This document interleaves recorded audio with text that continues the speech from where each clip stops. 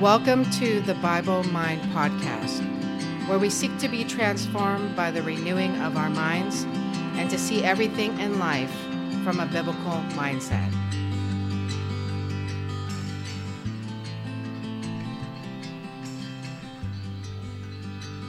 Hi everyone, this is Theophilus, and I want to talk about this mass shooting that happened in Boulder, Colorado. Most of you probably already know. 10 people were shot in a King Super, and the guy who did it, he is not white, but he is Muslim. And so that's a pretty big situation right now. And not that I am an expert and I can break everything down, but I have followed this type of situation for a long time as far as Muslims entering into the West, to Europe and also to America. I just have some thoughts about it, not that I'm right about everything, because I only see in part, and everybody else, they have different angles by which they see things. So I just want to put it out there today because I think that this is now the elephant in the room, and I challenge myself to look at today's events and our society today from a biblical perspective. In saying all that, I just want everybody to know that my heart is heavy because this is a horrible thing. Whenever it happens, it's horrible. First of all, we need to just slow down and not allow the situation get too quickly politicized, because 10 people are now dead and they are gone from this earth. And we oftentimes step over that and we join our bandwagon and try to assert our agenda. And that's something that I just really want to encourage myself and everybody else. Like, let's just slow down and let's think about there are people who have experienced incredible loss. Let's think about their families and let's pray for them and all the grief that they're going through right now. I want to preface what I'm saying with a couple of things. One, there's a passage in Ezekiel 33 that talks about watchmen on the wall. And I feel like God calls certain people to be watchmen on the wall for various nations. There are watchmen on the wall for America, and they do discern certain things. They do see certain things that other people do not see. Why? Because they're standing on a wall and they're looking out over the horizon and they're seeing what's coming up over the horizon. So people who are busy in the city, doing their jobs, doing everything else, they may not see those dangers because they're not tasked to stand on that wall to look out for those dangers. I want to just bring up Ezekiel 33. You can read that on your own, but it's a pretty heavy duty responsibility and charge that God has given Ezekiel. The thing is, in our modern day society, we don't like the watchman. We don't like it when the trumpet is blown. Somebody once compared it to the rooster crowing at sunrise. Maybe you want to sleep in. Maybe you do not want to be awakened. And so when the rooster crows, it's more of an annoyance than anything else. So people choose to minimize that role of the watchman. Oftentimes they disregard those warnings. When God gives us revelation and discernment, we often see from a different perspective. So when the watchman blows his horn, people are like, I don't understand what you're saying. That's a conspiracy theory. It seems foreign because the rest of the world is saying this other thing, which is the mainstream narrative. So somebody else comes on the scene and they are saying, no, it's not like that. It's like this. As a reminder, 98% of the world's media is liberal and leftist, and they basically parrot the mainstream narrative throughout all of their channels. For example, I was listening to the radio about this mass shooting in Boulder. The radio talk show hosts, they were trying to do two things. One, they tried to explain why the shooter's name wasn't given out that soon. They said that it's because they wanted to scrub the person's social media accounts, make sure that they got their information right, etc. But then the other radio broadcast host basically said, well, no, they did release his name, but it's not important to share his name right now. And I was like, okay, you're giving me all this information, but you don't want to share his name. Like, why don't you want to share his name? We, as the American public, we have a right to know. So there's something to that was a little bit of a question mark in my mind. And secondly, they also want to try to explain why the police didn't rush into the store as quickly as they could have. So I just want to talk about both of those things. The first one, when they didn't give his name. When the suspect was thought to be white, then the media was all over it because it followed one of their mainstream narratives and agendas. White people are bad. with a capital B. But when it was discovered that the suspect was Muslim, then all of a sudden there's no real quote unquote reason why he was doing this. It was a senseless crime, and it wasn't really considered a hate crime. And they didn't really want to promote the fact that he had a Muslim name and he was discovered to be Muslim. So why is that? One, the mainstream media has an agenda to promote gun control because they've been pushing for that for quite some time now. And mass shootings are a major way to get people to be afraid and to just say, yeah, let's give up our guns because we don't want this sort of thing happening again. But yet, the majority of gun owners are responsible and they have their guns to protect their families and their home.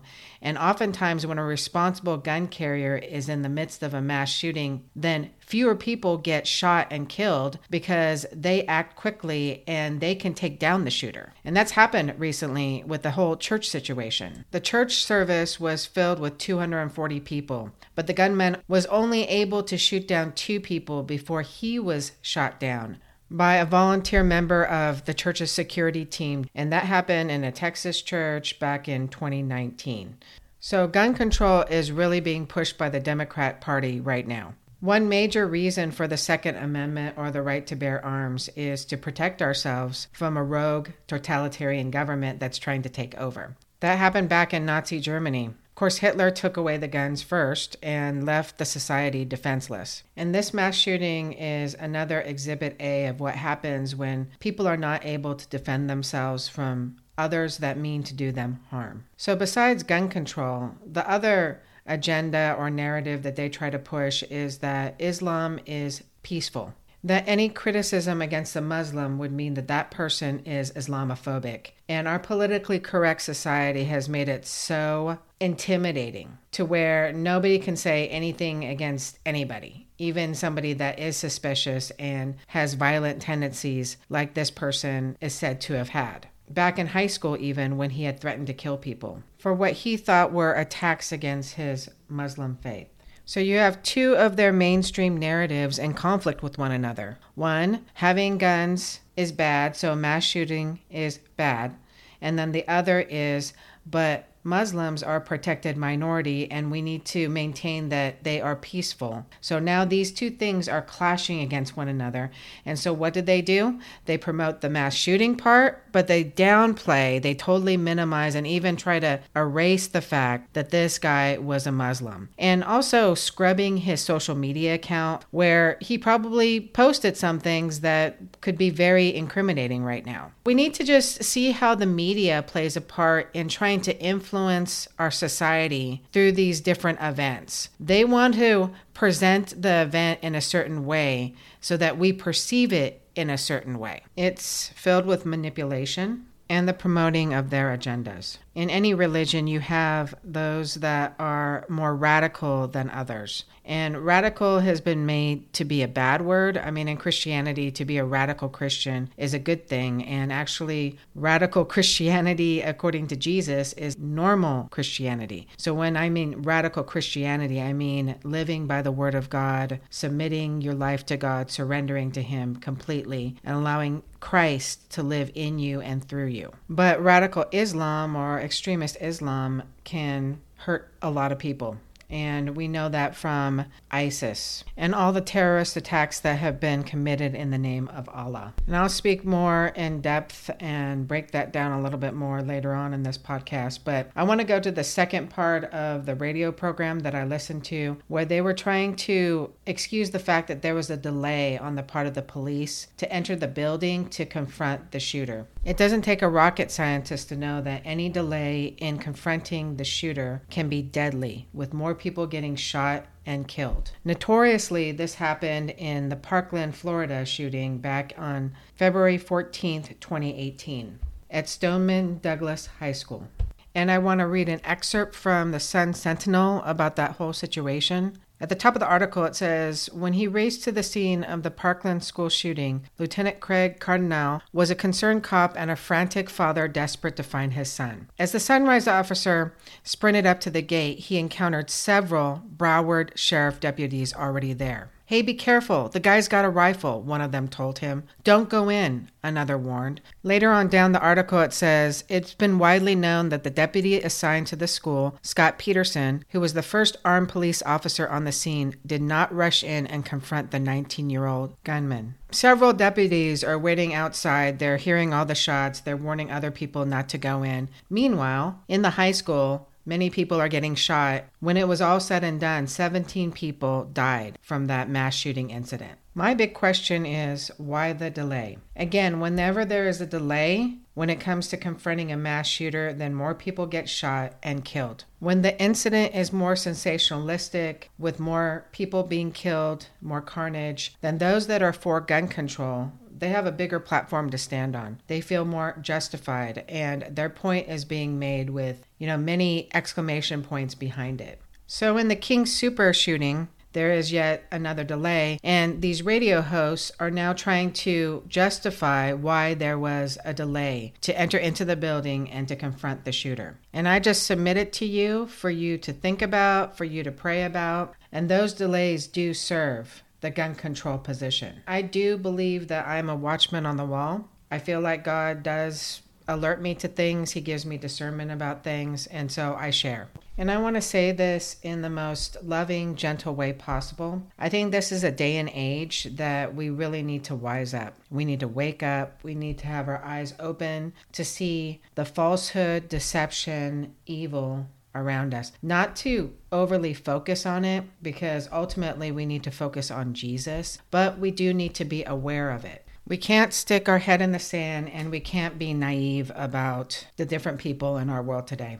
because some mean to do us harm. And they may not be crazy or like mentally ill, but they're actually planning out ways to hurt people, ways to gain power, ways to gain control, ways to manipulate. There are whole networks of people who are doing that right now. And so we have to strike this balance between hoping for the best, believing the best in people, but also recognizing that the enemy comes to kill, steal, and destroy, and to not be ignorant of his schemes. So we are living in the end times, and the tares are growing up into their fullness. As Christians, we need to accept the fact there are tares in the world. There are tares in our church. There are sons of darkness that are out to do people harm. Trust me, I highly respect those people who want to believe the best about others, that nobody's a lost cause, that we could all be rehabilitated. As a general principle, that's how we should be as Christians. But we also need to be aware and discerning. God tells us to be wise as serpents and innocent as doves. So we can be on the alert. We can ask questions. We can avoid danger. The Bible also shares the prudent man sees the danger ahead of him and he hides himself. So we need to have that kind of awareness in today's world. To wisely navigate a situation, you must first be able to accurately assess the situation. What is actually going on? What is happening? Not how people are presenting the situation, but what is actually happening. As mentioned before, I have been following the whole Muslim migration to the West. And a lot of it was because of the war-torn situations in some of the Middle Eastern countries. So people did have to flee. But then a lot of people entered into those Muslim migration waves as economic refugees. It wasn't like they were fleeing from dire situations or war-torn countries, but they wanted to find a better life. And a lot of the West, especially the European countries, promised a lot of benefits to those who would come to Europe. The thing is, most of the refugees that came into Europe during those first massive waves, upwards of 75 to 80% of them were fighting age men. Even though we want to believe the best about people, that should cause us some concern. A lot of these governments that took in these massive amounts of Muslim refugees, they were saying that there wasn't a way to properly vet them, to know who was actually coming into their countries. ISIS was still around at that time, and ISIS was boasting that they had operatives entering into these Western nations through these Muslim migration waves. In the U.S., 99% of the refugees coming from the Middle East were Muslim. Even though Christians were also in danger, they were also fleeing these countries. They were a tiny percentage of those allowed to enter into the U.S. I don't share these things to get people mad at the Muslims, and now we need to rise up and get them out of our country. I'm not saying that at all. But I am sharing these things just to show you the reality of the situation. Muslims have been known to be radicalized in the U.S., and there are such things as training facilities for Muslims and what is known as sleeper cells. And those are people who remain inactive until they are called upon to act. We need to be aware. But we also need to be aware that there are thousands of Muslims dying every day without Jesus. And they need to know our Lord and Savior. And they need to know the love of God. We have a remarkable opportunity to reach out to the Muslims that we see around us in our everyday lives. The enemy would want to take this opportunity and use it to stir up hate and suspicion and fear within all of us so that we come against one another. And this is how it's been done in other countries as well. They pit two or more groups of people against one another so it destabilizes the country. Jesus famously said in Mark 3, starting from verse 24, "If a kingdom is divided against itself, that kingdom cannot stand. If a house is divided against itself, that house cannot stand." They want to pit people against one another. But it all starts with something called multiculturalism. That's when they want to put all these different groups of people together to coexist. And some of those groups of people, they are in conflict with one another because their ideologies conflict. So those powerful people behind the scenes that are playing chess with all of our lives and moving us to this place or that place as pawns, they want to create this sort of conflict between ethnic groups. And so we come back to Jesus's prophecy in Matthew 24, where he talks about the signs of the times and he talks about what will happen before he comes back. And in verse 7, it says, "Nation will rise against nation and kingdom against kingdom." Now, that word nation in the original Greek is ethnos. So ethnos, ethnic group, will rise up against ethnic group. So in other words, there will be an increasing conflict between ethnic groups. So as Christians, how shall we deal with this rising conflict? I just want to look at a passage in Romans 12, starting from verse 14. And it really speaks to our situation here. "Bless those who persecute you, bless and do not curse." And then going on to verse 17, "Do not repay anyone evil for evil. Carefully consider what is right in the eyes of everybody. If it is possible on your part, live at peace with everyone. Do not avenge yourselves, beloved, but leave room for God's wrath. For it is written, 'Vengeance is mine, I will repay,' says the Lord. On the contrary, if your enemy is hungry, feed him. If he is thirsty, give him a drink. For in so doing, you will heap burning coals on his head. Do not be overcome by evil, but overcome evil with good." This is where the rubber meets the road, and this is why sometimes the word is described as this double-edged sword, because it judges the thoughts and the attitudes of our hearts. And I know that for myself, this passage is very crucifying, because I haven't been the best at obeying, because I know that I've had my own personal quote-unquote enemies, people that I have felt have come against me or tried to undermine me, sabotage me. I haven't responded in the best possible way. But I know that because this is the Word of God, that I have to come to that place where I love the truth and embrace the truth. No matter how sharp and pointy that truth can be, I have to embrace it. And we all do. So I'm encouraging myself and everyone else to come in the opposite spirit. Obviously, the enemy wants to divide and conquer. So we need to learn how to build bridges and reach out to people. Not build bridges to the point where we compromise our truth and our faith and what we know of God and his character. But we're building bridges of relationship and seeking to reach out to people and love them, but also share the truth that is in the gospel of Jesus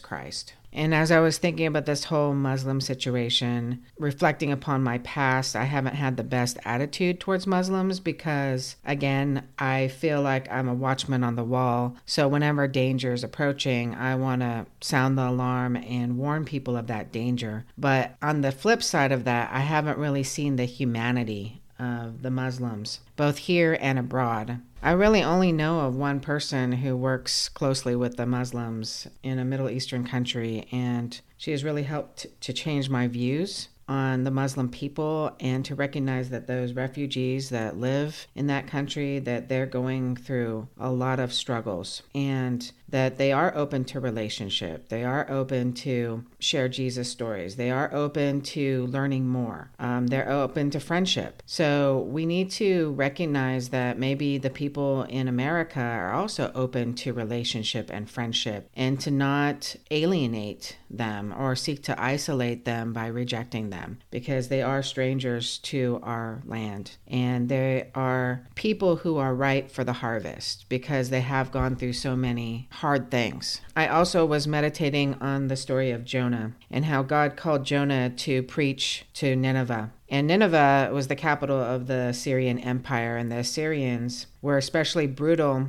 to their captives and victims. I mean, they would torture and kill many people. They would burn down their cities. They would deport their captives to other parts of their kingdom and replace those captives with Assyrians so that they would be absorbed into their Assyrian Empire without any kind of national identity. So a lot of that sounds like some things that are happening in our modern day. And Jonah did not want to preach to them because he knew how merciful God was. And so he knew that if he preached repentance to them, that they may repent, even though they were this brutal people. He was concerned that his beloved nation would be taken over by the Assyrians and absorbed into their empire. And many people would call Jonah, in our modern day language, a nationalist, a patriot. And many people feel proud to be called that, to call themselves that in America. And as they should be, because America has been an awesome country. So there's nothing wrong with loving your nation. But at the same time, as people of God, this is ultimately not our home. That we are pilgrims, just like Abraham. We live in tents, and we're looking for the city whose founder and builder is God. And that will be the New Jerusalem. So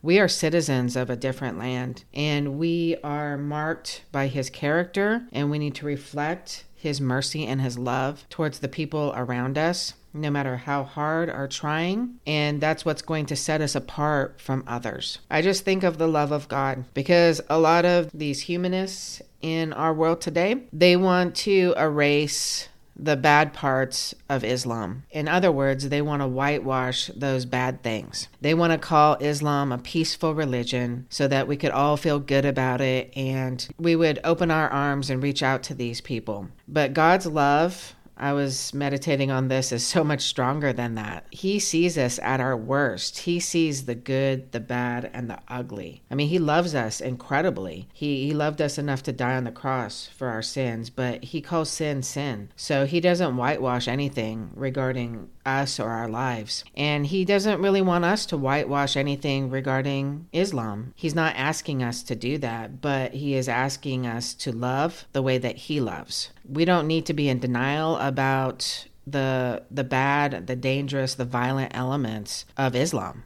We don't need to call it a peaceful religion. We can call it for what it is, but we can love them the way that God loves them. He loved us even while we were yet enemies. And we were the ones collectively that put Jesus on the cross. And yet Jesus said, "Forgive them, for they do not know what they do." That's what God told Jonah about the Ninevites, that they were this grand city. And he basically said that these people do not know their right hand from their left. So I hope that through this podcast message, I really did share a genuinely biblical perspective on what's happening with this particular situation, but also a balanced perspective, because I know that on many of these topics, people either fall to one side or the other. And we need to bridge the gap, because oftentimes the truth is found in the middle. And that's why we are the body of Christ, because we need one another to find that balance and to find that truth. Thank you for listening. Until next time.